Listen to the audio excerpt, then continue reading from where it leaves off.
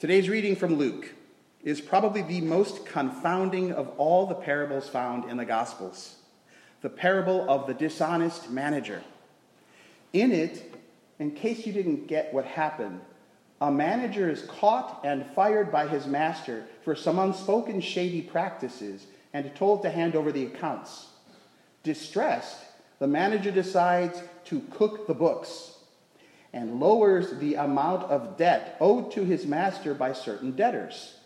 In doing so, he gains the gratitude of those debtors who now owe him a favor.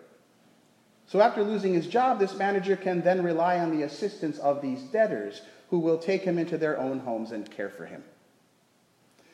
Upon discovering the dishonest manager's trickery, the master actually commends him for his shrewdness.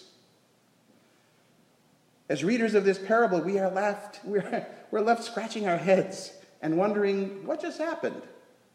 But our confusion quickly turns to shock when Jesus instructs his own disciples to follow that manager's example. Make friends for yourselves by means of dishonest wealth, so that when it is gone, they may welcome you into the eternal homes. Okay, so parables are supposed to leave us stumped. Their purpose is to shake the listener out of his or her complacency with their unexpected endings or their surprise twists on the world's sense of justice and righteousness. Parables are sort of God's way of saying, you think you got it all figured out, but there is more to my grace than meets the eye, so listen up. But the truth is, most parables don't really challenge us anymore. Modern Christians can usually see the story's ending coming from a mile away. We know the Good Samaritan is going to turn out to be the true neighbor, not the priest or the Levite. We understand that it's the Jews' ethnic prejudice against Samaritans that is being confronted in that parable. And, we vaguely recognize that we should try to be less racist ourselves. Our conscience may even be momentarily pricked when we realize that we casually stroll past injured strangers every day, like in that parable of the Good Samaritan. But there's no longer any challenge in this parable for us. We can simply write a check to Good Samaritan House and absolve ourselves of any further responsibility. And yes, of course, the prodigal son will be met on the road once more by the forgiving father. They'll have a big welcome home party, and the older, more responsible son will refuse to join in, preferring to remain outside, stewing with resentment. We already know the parable's message. It's never too late to repent. God's forgiveness is extravagant with open arms. We might even play the game of which son am I to try to relate to the parable a little more. But ultimately, though we might feel a twinge of pity for the older son who was responsible all his life, we feel kind of set with what this parable has to teach us. But then along comes the parable of the dishonest manager once every 3 years to shake us out of our complacency. It is the ugly stepchild of the parable family. It's the one where a bad guy does more bad things and gets away with it, after which Jesus praises his behavior. Suddenly, we as listeners are plunged into uncertainty. We know the proper response to calls for repentance and to helping our neighbor and the other lessons from our favorite parables, but what do we do with a story that seems to recommend swindling as a Christian pastime? How could Jesus be commending shrewdness to us? Well, hearing this parable is probably the closest we modern Christians will ever come to feeling some of the confusion and discomfort of those first listeners of Jesus' stories. Back then, it was a time when praising a Samaritan as good was scandalous, and a prodigal son was his family's greatest shame. The sense of injustice that I feel over this manager's getting away with it is palpable, and it reminds me of how indignant I would get when I was little watching Bugs Bunny cartoons. Even as a child, I bristled when Bugs got away with all the mayhem and violence he inflicted on his victims. Granted, Elmer Fudd was trying to shoot him, but what Bugs did to this amiable hunter was over the top.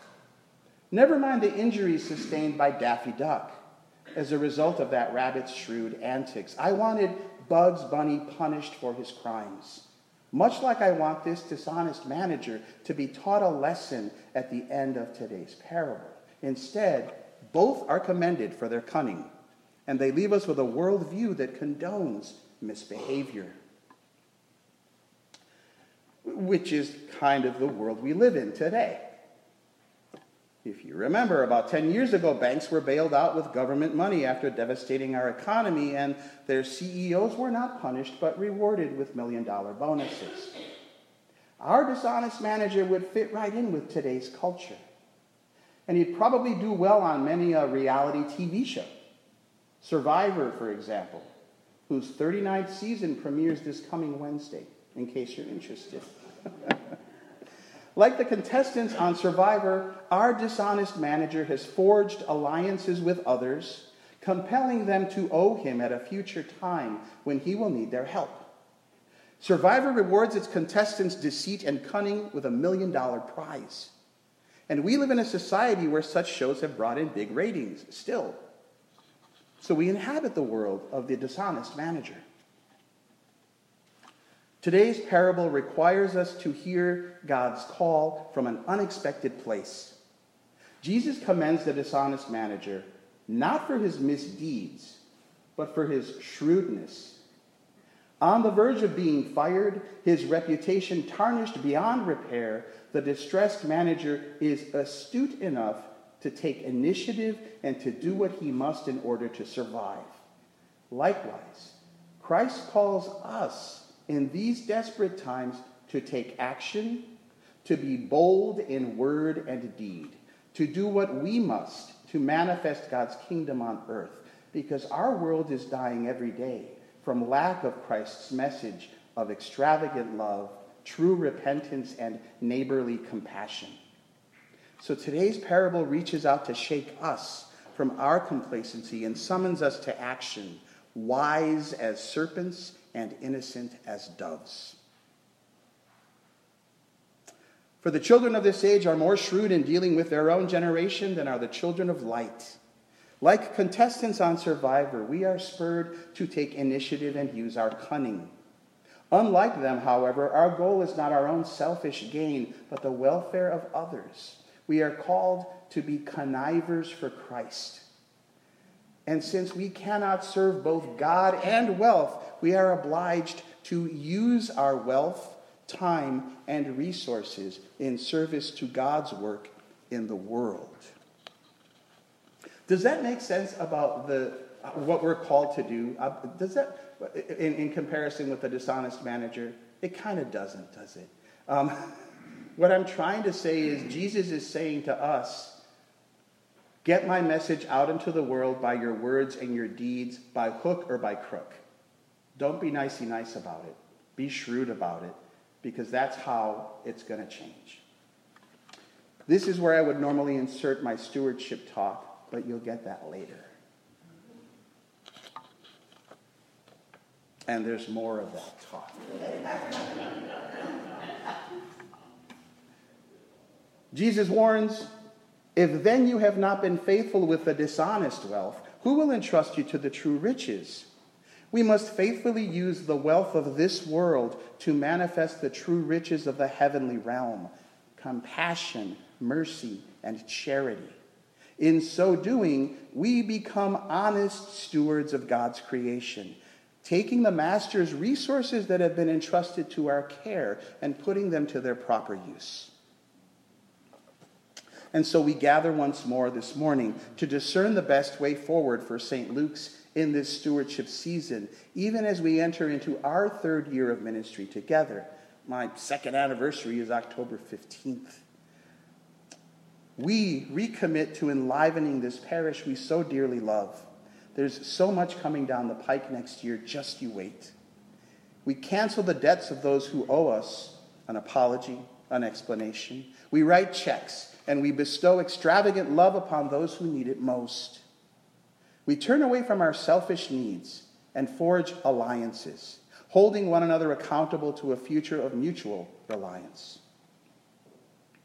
Desperate times call for desperate parables. So let us begin to follow the example of the dishonest manager, taking initiative to ensure that Christ's message survives. Our world needs to be shaken out of its complacency, and sometimes so do we.